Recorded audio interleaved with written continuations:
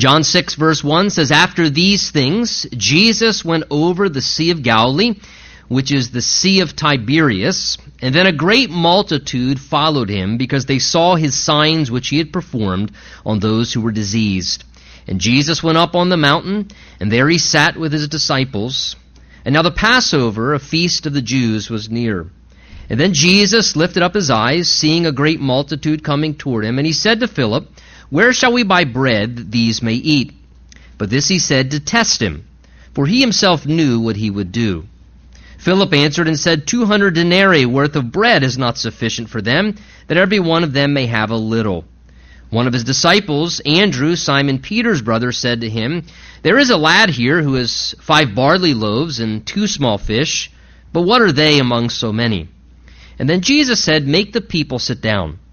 Now there was much grass in that place, so the men sat down, and the number was about 5,000.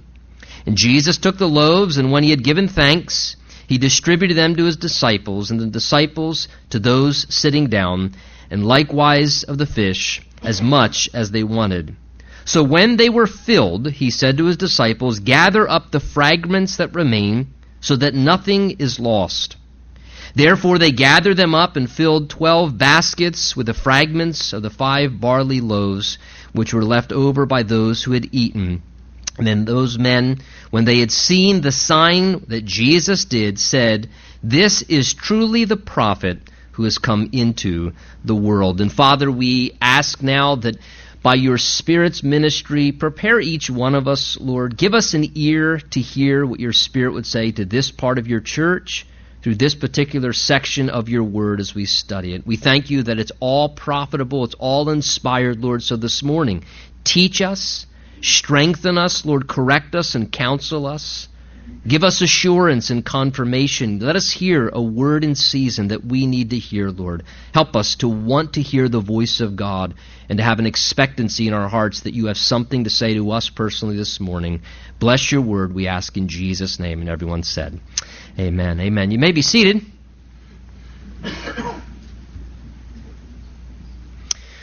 It's important to remember that no matter how the situation currently looks, that Jesus is never limited.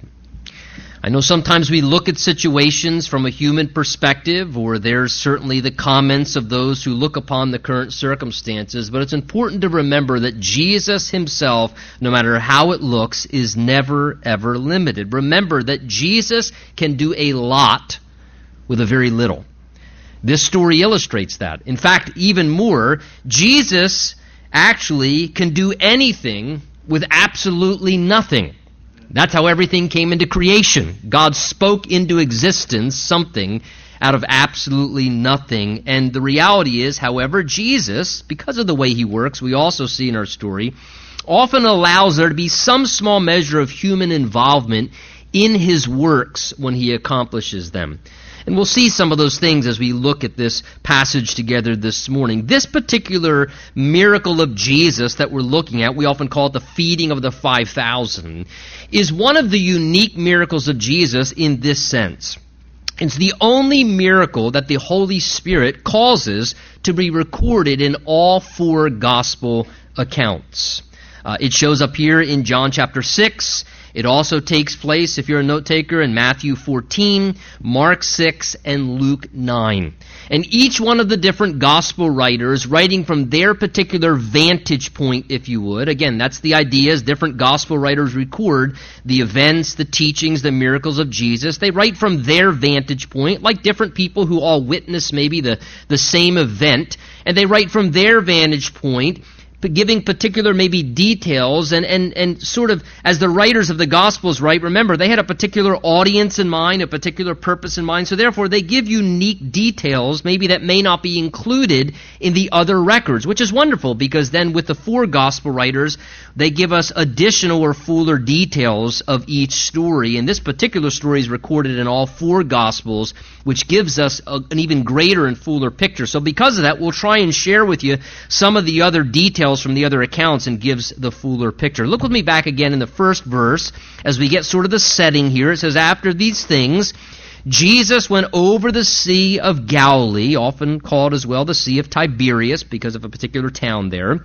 And a great multitude, verse 2, it says, followed him because they saw his signs which he performed on those who were diseased. And Jesus went up on the mountain, and there he sat with his disciples. And John tells us the Passover, a feast of the Jews, was near. So these first few verses give us sort of the setting, if you would, to kind of envision the backdrop and the picture of what's happening. It helps to know chronologically that between the end of chapter 5 and the beginning of chapter 6, almost about a year's time chronologically has passed in Jesus' public ministry. So that's important to help. And verse 4 tells us there, the last verse we read, that the Passover, the feast of the Jews, was again near. Now that was an annual feast, and that marks for us, John does, a timeline showing that many months have now elapsed since only chapter 2, the end of chapter 2 in John's Gospel, which kind of allows us to see that John sort of skips over a particular season of Jesus' public ministry. And he doesn't record a lot of the events, the teachings, and the miracles that happened during this year gap that he somewhat leaves out in his particular record, because John really wants to focus on specific things in his writing, predominantly the latter portion of Jesus' life and ministry, and the last hours, if you would. That's why John chapter 13 through 17 gives to us what we call the upper room discourse. These great chapters that took place of things Jesus said that the other gospel accounts don't particularly give to us. But during this gap of about almost a year's time that John doesn't record, the other three Gospels fill in the details of what was happening. It's just important to know that during that time, many healings, many miracles of Jesus were performed during those months that have transpired, and therefore great multitudes are now following Jesus in the popularity of his public ministry. You notice with me there in verse 1, it says that Jesus now at this point, it says, goes over with his disciples. He crosses the Sea of Galilee. Also called as well the Sea of Tiberias. The Sea of Galilee, located in northern Israel, if you ever look at a map, was really a lot more like, we read the word sea, a lot more like a lake, if you would, in our mindset as we would envision something. It's only a few miles wide. In fact, you can actually stand on one shore and visually see across to the other shoreline that's there. So they now travel over to the northeastern side of the Sea of Galilee. The other gospel accounts tell us that Jesus was taking his disciples there for a brief time of rest because of the very busy ministry that had been taking place. However, look what verse 2 says. They're going for a little R&R. And isn't this just what you like? A great multitude follows along, because they saw, why? The signs that Jesus had performed on those who were diseased. So because the popularity of his ministry is growing at this stage, due to the fact that he's been doing many miracles, that people realize now Jesus has the power to heal sickness and disease and those who are blind and lame, that brought a great multitude of people out of the woodwork, if you would. And all of a sudden now people are flocking to Jesus, of course for various reasons and motives, but people could see, because of how the Sea of Galilee is not too wide, they could see where the boats were traveling. So they recognize Jesus has now gotten into a boat with his disciples and he's headed over there. And because of that, they now follow. It says a great multitude follow him over to the location where he's traveling. Verse 3 says that as they arrived, Jesus went up the mountain and then sat there with his disciples. So seeing the crowds have followed, knowing they're there with many needs, Jesus, we're told now, sort of ascends up to a little higher elevation. Again, it says a mountain. Don't envision in your mind like a mountain range, like the Rocky Mountains. In Israel there, these are more like hills, as we would talk of them. And the Sea of Galilee is surrounded with hills. It kind of raised above to look down on the Sea of Galilee. So Jesus goes up to this vantage point, no doubt, where he can see the crowds starting to assemble again, seeking for his help. And the other accounts tell us this, that when Jesus saw the multitudes coming, he was moved with compassion for them, and he received them and spoke to them about the kingdom of God, teaching them many things and healing those who had need of healing. So Jesus sees this unwelcomed multitude as an opportunity for ministry. His disciples, much like you and I, are going to kind of see it a different way. And let me read to you what Mark's gospel tells us in Mark 6. It says, when the day was now far spent, so the first day of vacation has been nothing but work. And you can imagine how the disciples are feeling about that. He's teaching everybody and helping and ministering to people. When the day was now far spent, his disciples came to him and said, Lord, this is a deserted place. The hour's already late. Send them away, that they may go into the surrounding country and villages and buy themselves bread, for they have nothing to eat. But Jesus answered and said to them, here's a key insight, you give them something to eat. So the disciples say, Lord, we've been at this all day. This is a remote area. The people need to eat. You need to dismiss the crowd so they can go and into the areas and villages around them and buy food and provisions for their family so that they don't faint and be here tomorrow. Send them away. And Jesus says to them, you give them something to eat. He now issues, if you would, this quite honestly, very unrealistic, from a logical perspective, command to them. Again, remember, as we just read there, in verse 10, it says the number of men alone was about 5,000 people. That's just the men. Add into that women and children. This could be a crowd of up to 10 to 15,000 people. And Jesus now said, how about you feed them? How about you supply for them in this deserted area here what they need for food or for dinner? And it's at this point, verse 5 continues with our account after Jesus has just said that, saying, Jesus lifted up his eyes, seeing the multitude coming toward him, and said to Philip, where shall we buy bread that these may eat? Now, we know that Philip, particularly of the disciples, was from this kind of area that they're at now geographically. Bethsaida is the area he was from. And because of that, that could be why that Jesus, of the 12 there, turns particularly to Philip and poses this question to him. Maybe he's just being logical, thinking Philip would, again, kind of know the local area and where the sources were. But nonetheless, the question of Jesus here must have still been rather shocking to all of the disciples to hear. Where shall we go and buy bread that these may eat? You have to wonder if the disciples were not thinking, is he really serious about this? Did he really just ask what I think he did? Where are we going to go and buy enough bread for these people to eat? It seemed like an impossible situation to resolve, but the circumstance, here's the key, was a setup. This was a setup by Jesus. The Bible even tells us that, for him to further train and educate his disciples, to reveal more about himself, and to teach them how to do his work, how he ministers and how he operates. Notice verse 6 tells us that specifically. The Holy Spirit indicates that. It says, but this he said to test him, for he himself knew what he would do. So notice, the question of Jesus, and keep this in mind when he asks questions to you sometimes, he wasn't really looking for more information. He asked this rather challenging question because it's intended for spiritual education. It's a question intended for their development. It says right there, the Holy Spirit tells us, Jesus knew what he intended to do in that situation. In other words, as he says this and as he asks this, he already has in mind the powerful miracle that he's going to perform to bring the solution that they need to the problem they were facing. And I don't know about you, but isn't it really encouraging and somewhat comforting to know that even when we don't know what the Lord's doing, and even at times when maybe we're unsure what's going to happen or how to solve a problem, that the Lord always knows what he's doing? He always knows what he intends to do, and to realize that he already always has a plan in mind, that Jesus is never baffled. He's never stumped by the situation that you find yourself in currently. And as we feel perplexed, or you're feeling concerned, or maybe even sometimes a bit out of your comfort zone by something that you're now confronted with, that Jesus already has a plan in mind for what's going on in our lives. That he already knows how he's going to work and how he's going to address the situation. And thankfully, he's not alarmed.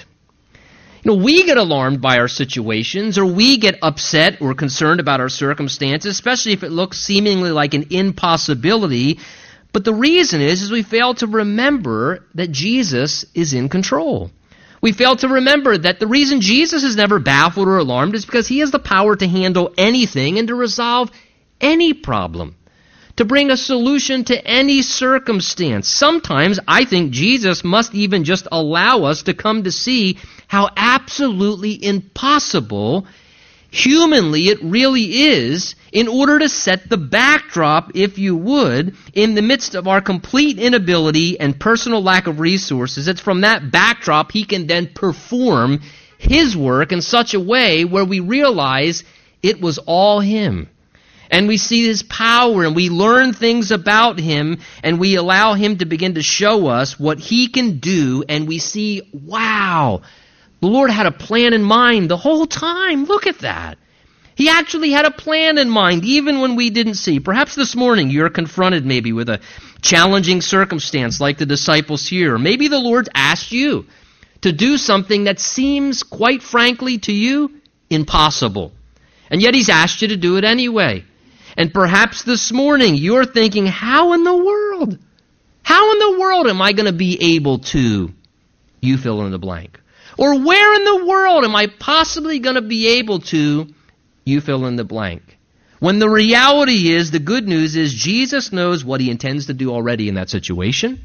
He has a plan in mind, and he intends on operating his plan and his power. Perhaps right now you're facing something, and like the disciples in this story, you have absolutely no idea what the Lord's doing.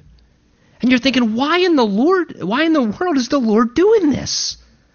Lord, what in the world are you doing? What is going on? How could you ask us to go through this? How could you ask me to in some way do such a thing? Why are you leading in this way? Again, can I say, be at rest? Because Jesus has a plan in mind. And he knows what he is doing. And even if you can't see it yet, I assure you, Jesus has a plan in mind.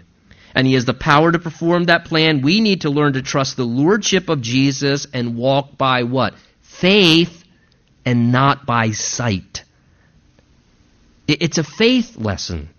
And in the same way, the only way you get stronger in exercise is if you periodically put in the additional rep even when you're tired, and maybe if you have somebody helping you, say, come on, give me one more rep.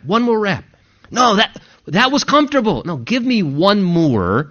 And it's by that exercise that you push yourself to the next level. Listen, sometimes Jesus says in faith, give me one more rep. Oh, Lord, come on. You've stretched my faith enough. How about one more rep? How about one more rep in faith? But that's where faith is developed, and we see things and we learn things about the Lord, and we grow spiritually. Jesus would never lead us astray. He's a good shepherd. Even when we don't see it, trust me, we can always know that he has a plan in mind, because he did the same with the disciples and he has not changed. In fact, verse 6 tells us that sometimes the Lord may be allowing things to unfold in a certain way to put us into a situation. What's verse 6 say? Actually, where it's a spiritual test. To let it be revealed, how will we handle a situation to see if we're going to trust him? Though Jesus knew what he was going to do, he still takes the disciples through this process where he says, you give them something to eat. And then he poses this question to Philip, where can we get bread? But it says there that he said that specifically to test them. He wanted to see how they'd handle the situation. He wanted to see the command he gave them. What would they do with it in response? Where would they turn? Were they going to trust him? Or are they going to rely on their own human ingenuity and their own efforts and think they have to come up with a fleshly solution, which we see they try and do in their logical human effort? And the Lord's discipleship training, I tell you this, for disciples today, it has not changed. He's the same yesterday, today, and forever. And the discipleship training of Jesus is still the same. And perhaps in your current circumstances, the Lord has now allowed a situation in connection with that. And that specific situation is actually a spiritual test for you. Maybe it's something in the midst of those circumstances that the Lord has now allowed it to take the turn he has or come to the place it has because it's a spiritual test, and he's given you a challenge or maybe a decision to make to see how are you going to handle it. Are you going to glorify the Lord in it, or are you going to get bitter and run away from God in anger? Are you going to trust the Lord and wait upon him and give him a chance to work? Or are you going to start to take control and put your hands on and manipulate it to make it happen the way that you want it to happen? What are we going to do? And sometimes the Lord puts us into situations to allow us to be tested to see how we'll respond. Will we trust Him? Will we rely on Him? Where are we going to turn? Remember, in any other area of training or development, it's important to be periodically tested, to know really where you're at. Again, whether it's exercise or education or something that you're, any other area of life, there's important periodically to experience some form of testing to know where are you at in your development. Has there been progress? Has there been growth? To what level have you attained to? It's honest evaluation. Do you handle things as you ought to and the way you were trained to? Or are you going to switch and go in a different direction? And these are important times of testing. Even spiritually, we at times are tested by the Lord. 1 Peter 1 and James 1 tells us, however, that it is when we fall into various trials, it says that when we fall into trials, we can know that our faith is being tested by the fire. And the wonderful thing is this. The good news is that when we're tested, it reveals things to us. It reveals the genuineness of our faith. Where is it really at? It allows us to see things about ourselves spiritually. And ultimately as well, it produces something more valuable as our faith is refined. And it becomes more sincere and allows us to grow and to mature and to develop. So Jesus is offering a test as He's about to perform this miracle, but He gives the test first in verse 5. Philip, where shall we buy bread that these may eat? He's saying this to test them. However, Philip answers, not knowing that, of course, saying, well, Lord, 200 denarii worth of bread is not sufficient for them, that everyone may have even, notice, just a little. So Philip does his best. What does he do? He takes a nice responsible survey. Maybe he sends out the 12 and kind of, maybe he recruits Matthew, the tax collector. He was the accountant, the numbers guy.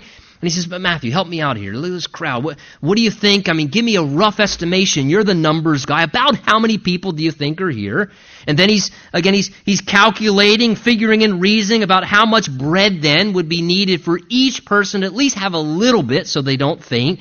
And he even, no doubt, takes in mind, anybody check the stocks recently? What's the current rate of bread? So the current rate of bread and about that many people and about so much. And then he throws out, it seems, this kind of estimated number there, verse 7, of about 200 denarii worth of bread. Now, 200 denarii is about 7 to 8 months of wages in that day. So that's a sufficient amount of money. 7 to 8 months of salary of a common worker worth of bread. That's a pretty substantial amount of money. But notice, then he has a reality check and he realizes even spending that much money, if they had it in their treasury, or even if they somehow could come up with that money and go out and buy that much bread, even that would not be enough. Still, it would fall way short to be able to even give each person a little. So the reality here is the large size of the need and their lack of resources, it keeps growing and growing. And they're coming into a greater awareness, this is even a bigger thing than we thought. This is even beyond our ability to handle, further than we imagine. But sometimes, again, that's kind of part of the Lord's process, is He allows us to see the reality of the need or maybe our lack of ability to a greater and greater degree. I do have to say this, you got to give Philip a gold star for trying to be responsible. I mean, even though he may not have, hit the mark, I mean, you got to give him a gold star. He's trying to be responsible. He's trying to show stewardship. His error is that he doesn't think to humbly say, in dependent faith, Lord, we simply don't have on hand what we need. And we couldn't come up with it even if we tried. But Lord, we have come to see over this last year, you can do miracles. Oh, Philip, you forgot that part, remember? Jesus has been doing miracles. We forget that sometimes, don't we? The Lord's done miracles, I assure you, probably in each and every one of your lives in this room. And yet then the next situation comes and you go, oh gosh, this is the Titanic, we're sinking this time. And sometimes we forget, wait a minute. Didn't the Lord do pretty powerful things before? Isn't there occasions in our life where we can look back and say, man, that looked impossible, and then the power of God came into that situation, and we rejoiced and we celebrated, but it's like divine amnesia, we forget about it. And here, Philip could have remembered, Lord, we can't supply what is needed. We'll never be able to do it. But please, Lord, help us by your power. Lord Jesus, show us what to do in this situation. Well, after Philip's explanation about the absolute deficiency of the resources, again, Mark's account of this tells us that Jesus then asked this next question. That Jesus then said to them, how many loaves do you have? Go and see. Now, basically Jesus says, so, okay, you don't have enough, but what do you have to work with? What do you have on hand? I think sometimes the Lord asks us that very same question. Sometimes he says to us, look, I don't know. I know that you don't have everything that you need, and I know that you don't have enough. But what do you have? What do you have? What do you have available? Because the reality is he doesn't disvalue or disregard what we can contribute. He actually many times says, look, I'll include that in the process. And we see the Lord doing that here. Verse 8, the dialogue goes on. Notice, one of the disciples, now Andrew, Simon's brother, says to him, there is a lad here, a young boy, who has 5 barley loaves and 2 small fish, but what are they among so many? So Andrew, as we often see in the account, seems to be a people person. We always find him bringing people to Jesus. Now he's bringing a small child to Jesus, particularly because he went out when he heard Jesus say, how many loaves do you have? Go see. And he finds a young lad, a young boy, with a packed lunch. He brings him back to Jesus. Verse 9 there says that he puts him before the Lord and says, oh, here's a young lad. He has 5 barley loaves and 2 small fish. He's got his lunchbox with him. And now it says here 5 barley loaves and 2 small fish. Again, the barley loaves, don't picture in your mind nice big Italian bread loaves here. These were little pita breads. And it says specifically there 2 small fish. The idea is picture something in your mind like what we call like a minnow or a sardine or something. So what this little boy has is a couple pieces of pita bread and a few small fish to make a little sandwich. Now, I don't know, but my mind sometimes wanders because these are real stories and real illustrations. Here's what I picture happening. Jesus comes into the area. At this point, crowds are following the Lord everywhere he goes. He's the exciting thing in that day. There's not television, there's not great movies, there's not all these other things to do, there's no iPhones to play with. So what happens? All of a sudden, thousands of people are moving through an area again because that man Jesus, the miracle of God worker, is in our area. And I picture this lad, this young boy, hearing Jesus is in the area, seeing the crowds again, and he's saying, Mommy, I want to go. The crowds, they're going over there. He might do another one of those miracles. And she says, now, Simeon, did you brush your teeth? Yeah, I brushed my teeth, Mom. Did you clean behind your ears? Yeah, I clean behind my ears, Mom. Please, can I go? Wait a minute, because it may be, let me put together a little lunch for you. A few pieces of pita, 2 small fish. Put these in your satchel there. Be home before dark. And she sends him out to go run with the crowds. Now, imagine, little did that faithful mommy know that performing that little faithful work of being a mother and the undervalued ministry of being a mom, that little thing she did to care for her kids and to pack lunch would be something that the Lord would take and use in a great way for his purposes and for his work. Imagine as she is just lovingly packing a lunch for her son, being a good and faithful mom above all else, that would be something that Jesus would use in an incredibly great way, and she had absolutely no idea. No idea. Listen, I think the lesson here becomes never underestimate the value of seemingly small things that Jesus can use in really great ways. The smallest of things, anything, even the unlikely things, can often become a part of Jesus' plan. Realize things like just being a good mom, just being a faithful mother and caring for children well may contribute to far greater work than perhaps we ever envisioned, which in turn could impact thousands of people. Thousands of people were impacted, and that contributed to what the Lord did that day. I think of Timothy in the Gospels in the New Testament. Timothy was a godly man, and it says that he was a godly man because he was raised by a godly mother who invested into his life. And little did that mother know, as she raised a godly son and launched him out into the world, that son would bless thousands of people in Jesus' name. And what a beautiful thing to consider here. Perhaps I have to wonder, maybe the greatest miracle in this whole story is a growing, hungry young boy was actually willing to share his lunch. That's pretty miraculous. Maybe it was his good upbringing that gave him the heart to do that. His unselfish attitude, certainly to give up his lunch there, became another part of cooperating with Jesus' ministry and this powerful miracle coming to pass to solve a problem. So as Philip presents the young boy with what he has to offer, here's 5 loaves and 2 small fish. Notice, again, he kind of has a reality check too, because he says, but what is this among so many? So here's a lunch, but then right away he has the reality check and thinks, that was probably really a dumb idea. What's everybody thinking of me after posing that? So he says, never mind that suggestion. I don't know what I was thinking. What could possibly be done with such a small thing?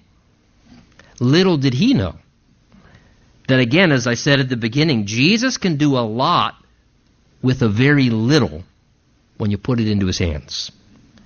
And Philip's suggestion was not that bad of a suggestion. Look, verse 10 continues by telling us, then Jesus said, make the people sit down. And again, it was springtime, so there was much grass in that place, and the men sat down in number about 5,000. So at this point, Jesus is demonstrating that when he does ministry, notice, and does his works, he does 2 things. He involves disciples and followers in his works, and he also does things, I like to see this, in a very orderly way. As the disciples realize what they can't do, and that they can't do very much, they've come to realize, I like to see here in our story that Jesus still asks them to do at least the simple things that they are able to do. Look what he says to them there in our verse. He says, make the people sit down. Go make the people sit down. And Luke adds in his account that the people sat down in groups of 50. So what's happening here is this nice, orderly sized groups are being assembled as Jesus is about to provide food for them so that the food can be distributed in an organized and an efficient way as he starts to work. I think we learn 2 lessons from what's taking place here about when Jesus does ministry and Jesus works by his power. First of all, Jesus always involves his disciples. He involves his followers. He wants to include people like you and I in some capacity, however simple it may be. Again, what are the disciples focused on like us? They're focused on what they can't do. But the question becomes, but what can you do? Jesus turns to them. They're focused on how they can't fix it, they can't solve it. And Jesus says, I'll tell you what, could you go ask some people to sit down? Could you do that? Could you handle that? Could you go out there and get people to sit down in organized groups? And they, yeah, we can do that. Yeah, we could. Hey, you over there. Yeah, I did that. Look, yeah. Try it again. Oh, hey, you over there. About 50 or so. Oh, hey, look at that. You're doing something. You're helping in my work. You're contributing to my processes. Look, this morning, a lot of times Christians focus on what they can't do. Oh, I can't do this and I can't do that and I don't have time for this. What can you do? What can you do? Can you do something simple? Do something simple. There are lots of simple things that need to be done. And here Jesus says, look, I want to include you in the work. Find something simple that you can do. It may be practical. It doesn't mean it's not spiritual. So Jesus likes to involve us in his work. But notice also that when the Lord works, and it's beautiful to see as he's making people sit down in groups of 50 here, that when the Lord works and does ministry, he always does it in an orderly way. We serve a God of order. And I think this is beautiful to see. Jesus takes this crowd of 15 or so thousand people and he efficiently organizes them into manageable groups and he establishes order as the structure within which he will then do his work. And he blesses order. He blesses some form of structure. 1 Corinthians 14, which is a chapter about the ministry of the Spirit of God and how God's Spirit works collectively among the congregation and in assemblies of worship. And it says in that chapter about the Spirit of God's work that it should happen decently and in order. The idea is harmoniously and in a way that it's not out of order. I think that's important to remember because sometimes people equate the Spirit of God moving with erratic things happening. When the Bible teaches us that the Spirit of the Lord does not bring an absence of order. The Spirit of God, when He works harmoniously and beautifully. The Spirit of God does not work in such a way that causes disorderly conduct to happen. When I see disorderly conduct happen in the name of the Spirit, it causes me to question, not quenching the Spirit, but do we need to quench the human spirit? Because the disorderliness just took away attention from what the Spirit of God was trying to do. So the Spirit of God never causes disorder, disruption. And whenever we do ministry work for Jesus, that's what He's doing here, ministry with His disciples. I think when we do ministry work and Jesus is leading, it should be done in an orderly way. Organization is not unspiritual. Certainly we can overstructure and organize things and quench this. But organization and order and working efficiently is something that Jesus works within those boundaries. It's good stewardship, as we'll see. The other Gospels tell us regarding that 5 loaves and small fish, that at this point in our story, that Jesus then said this. He said, "Bring them here to me." They have the 5 loaves, the 2 fish. They make the people sit down. And then Jesus says, okay, bring those 5 loaves and those 2 fish. Bring them here to me. In other words, Jesus is saying, bring what you have to me and put it into my hands. And again, I have to say, I believe often that is how the Lord works, that He says to you and I at times, I know it may not be much, but bring me what you do have. Bring it to me. Put what you have, don't focus on how little it is, put what you have into my hands and let me work with it. Because if you put what little you have into my hands, I'll bless it and I can multiply it and expand it. But as long as you keep it in your hands, there's no power to do anything in your hands. But put what you have into my hands. Surrender it over to me. Lord, I don't have much, but what I do have, here it is. Whether it's your financial resources, whether it's your talents, whatever, Lord, just I put it into your hands. Because the reality is if you put it into the Lord's hands, He can then bless and begin to multiply and stretch and expand it beyond ways we could imagine. Look what happens, verse 11. You see that truth come to pass. It says, Jesus took the loaves, verse 11, and when He had given thanks, He blessed the food. He distributed them to the disciples to those sitting down, likewise the fish, as much as they wanted. In the beginning of verse 12 says they were all filled. So as they put what they had, notice, into the hands of the Lord, what does He do? He performs a miracle. A miracle of multiplication. I can't help but to wonder, how was that working? Was it literally just multiplying in His hands? Would they go away and it looked like He had nothing left, and when they came back, then there was more there again? But Jesus now begins to do one of His miracles. He's expanding these small resources beyond their imagination. And notice in verse 11 with me how during Jesus' work, Jesus was the source, Jesus is the supply, and the disciples are what? They're just distributors. They're just glorified delivery boys, if you would. It says that Jesus is doing the miracle, He's distributing to the disciples, and then the disciples are distributing the food to those who are present. Jesus produced, they just distributed what He gave to them. And notice as well, they needed to keep coming back to Jesus to continually receive more from Him as the source in order to be able to continuously supply what other people needed. And as a result, it says the people received as much as they wanted. As I said, verse 12 says at the beginning that people were actually filled. The language there is glutted. It means fully satisfied, stuffed, completely satisfied. And again, the same spiritual reality of how Jesus works is true in our lives. We always need to remember that Jesus is the source of all things. Jesus is the supply, and because of that, whenever you serve the Lord, whenever I serve the Lord, let us give the glory where the glory is due. Any good thing that comes through me, any good thing that comes from you, let us remember the true source of that. Every good and perfect gift, the Bible says, comes from above. And let us give glory where glory is due from the real source, which is the Lord. And remember that we are only distributors of what Jesus gives and Jesus supplies. We're just the delivery people. Paul the Apostle understood this. He said, that which I receive from the Lord, I deliver unto you. It's good to remember that. It keeps humility in our service for the Lord, but it also allows us to take a lot of the pressure off because we realize, Lord, I don't need to produce it. All I need to do is receive from you what you produce and supply and just faithfully deliver it.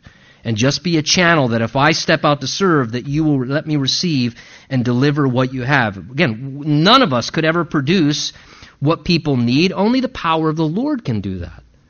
And that's important to recognize because if we remember and operate in that way, people will, like in this story, then receive what they need. People will be filled or satisfied.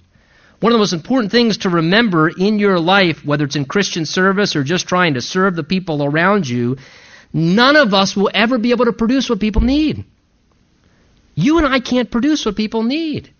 You'll never satisfy the needs of everyone. You can't fix people. You can't solve their problems. Only Jesus can produce what people need. And our job is to keep going to Jesus and receiving from Him and distributing what we can and trusting that He will ultimately have to be the one to continue to satisfy and to meet their needs. So look at verse 12. Our story continues saying, and when they had ate and were filled, He then said to His disciples, now they get another instruction, gather up the fragments that remain so that nothing is lost. So Jesus gives an instruction here that demonstrates as well the value He puts upon good stewardship. As they're done feeding everyone and serving the food, Jesus sends the 12 back out now to do an efficient job of cleaning up what still remained. You see what He says there to them? Go out, pick up the remaining leftovers so that nothing is lost. That is, that nothing is wasted. That's an indication of stewardship there. Though Jesus clearly provided, let's be honest, excess, abundance, and as well, though Jesus, we know, had the power miraculously to provide as much as they wanted whenever they needed it.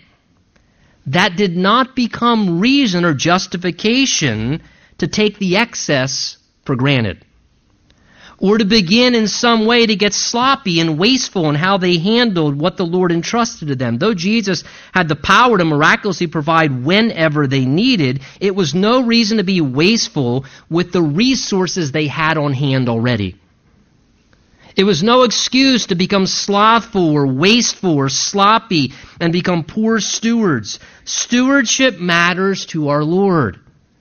It matters to our Lord. The Bible says it's required that stewards must be found faithful. And we should remember in our current affairs that stewardship matters to the Lord. Let me ask you this morning, are you being a good steward with what the Lord has entrusted you with? Are you being a good steward with those things, what He supplied already? Are you appreciative of what Jesus has supplied for you? Whether it be a whole lot and you have excess beyond what you need, or whether it be a very little. Are you being a good steward with that, appreciating it, managing it well, or have you become sloppy and wasteful? Have you become, in a sense, irresponsible? Let's be very real. It takes a little extra effort and commitment to be a good steward.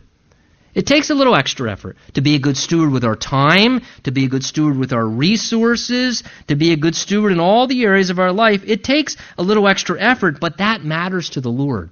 And it's the way of the Lord. It's the way that He works. He blesses stewardship. He blesses those who exercise good stewardship. And in His work, certainly, again, when we serve and we do ministry works, however they may be, we need to remember that we should not be presumptive or wasteful, but always use what we have to the absolute best in a way that would honor the Lord. Verse 13 continues saying, therefore they gathered up the leftovers and filled, look at this, take note, if you're awake, if you're asleep, wake up. They filled how many? 12 baskets with the fragments of the 5 barley loaves which were left over by those who had eaten. Here comes the air, so now you'll definitely wake up. Isn't it interesting? Look at verse 13 there. Notice how many they gathered, baskets. 12 fragments, or 12 baskets they were able to fill. How many disciples were serving? 12. Isn't it interesting the Holy Spirit notes that? I think it's a reminder to us how many disciples, there are 12, there's 12 baskets they gather. It shows us that the Lord always faithfully supplies for his servants. If you serve Jesus in any way with your life, I assure you, you will not lack. You will not lack. Oh, but if we serve the Lord, we're going to have to give up this. If we serve the Lord, what about that? If we serve the Lord, how will we get by? If we give to the Lord, how will we pay our bills? Listen, if you serve Jesus and you put what you have into his hands, Jesus rewards his servants. He will give you time back. He will take care of your resources. He will give you the energy, the strength to do all the other things you need to. The Lord rewards his servants. Those who participate in his work and in his plans always are well taken care of by him. And consider how Jesus works and does his math. He even multiplies greatly for grace's sake, if you would. Because notice, they take up 12 baskets full of fragments that are left. What did they start with? Not even one basket. They had 5 loaves and 2 small fish. But again, when you put what you have into the hands of the Lord and Jesus begins to take over and starts to bless, in the end, not only does he address often just what we need, but a lot of times afterwards, there's actually excess. That's that neat word called grace. Grace. And the Bible tells us that we serve a God of all grace, and Jesus is good and gracious. And when you let Jesus take control of what you have, and let him start to work and say, Lord, not much, but here it is. Well, I'm putting it into your hands, Lord, and when you put what you have into the hands of the Lord, he will bless, and sometimes you will find, just like the disciples here, more often than not, that not only will you have what you need, but a lot of times you end up having more than you need, because Jesus is gracious, and Jesus loves to bless. And here they end up with 12 baskets more than they first started with. Well, verse 14 concludes saying, Then those men, when they had seen this sign that Jesus did, said, Truly, this is the prophet who has come into the world. So that powerful experience led to the awareness that Jesus was the promised Messiah, that he was the deliverer. This miracle here, it signified to them that he was that prophet from Deuteronomy 18 that Moses had predicted. They said, Truly, this is the prophet who has come into the world. See, when challenging circumstances come into our lives, a lot of times it provides this wonderful platform where then a powerful work of the Lord needs to be done. But one benefit of all those things is it reveals to us more about the greatness of our Lord. And we see things about Jesus that we never saw before, and people end up being astonished that Jesus can not only do what's necessary, but a lot of times he can do more than we ever imagined he could. And this is a wonderful benefit. Perhaps the Lord is intending to perform in your life a similar work in your current experience, to work in such a way to actually leave you overwhelmed.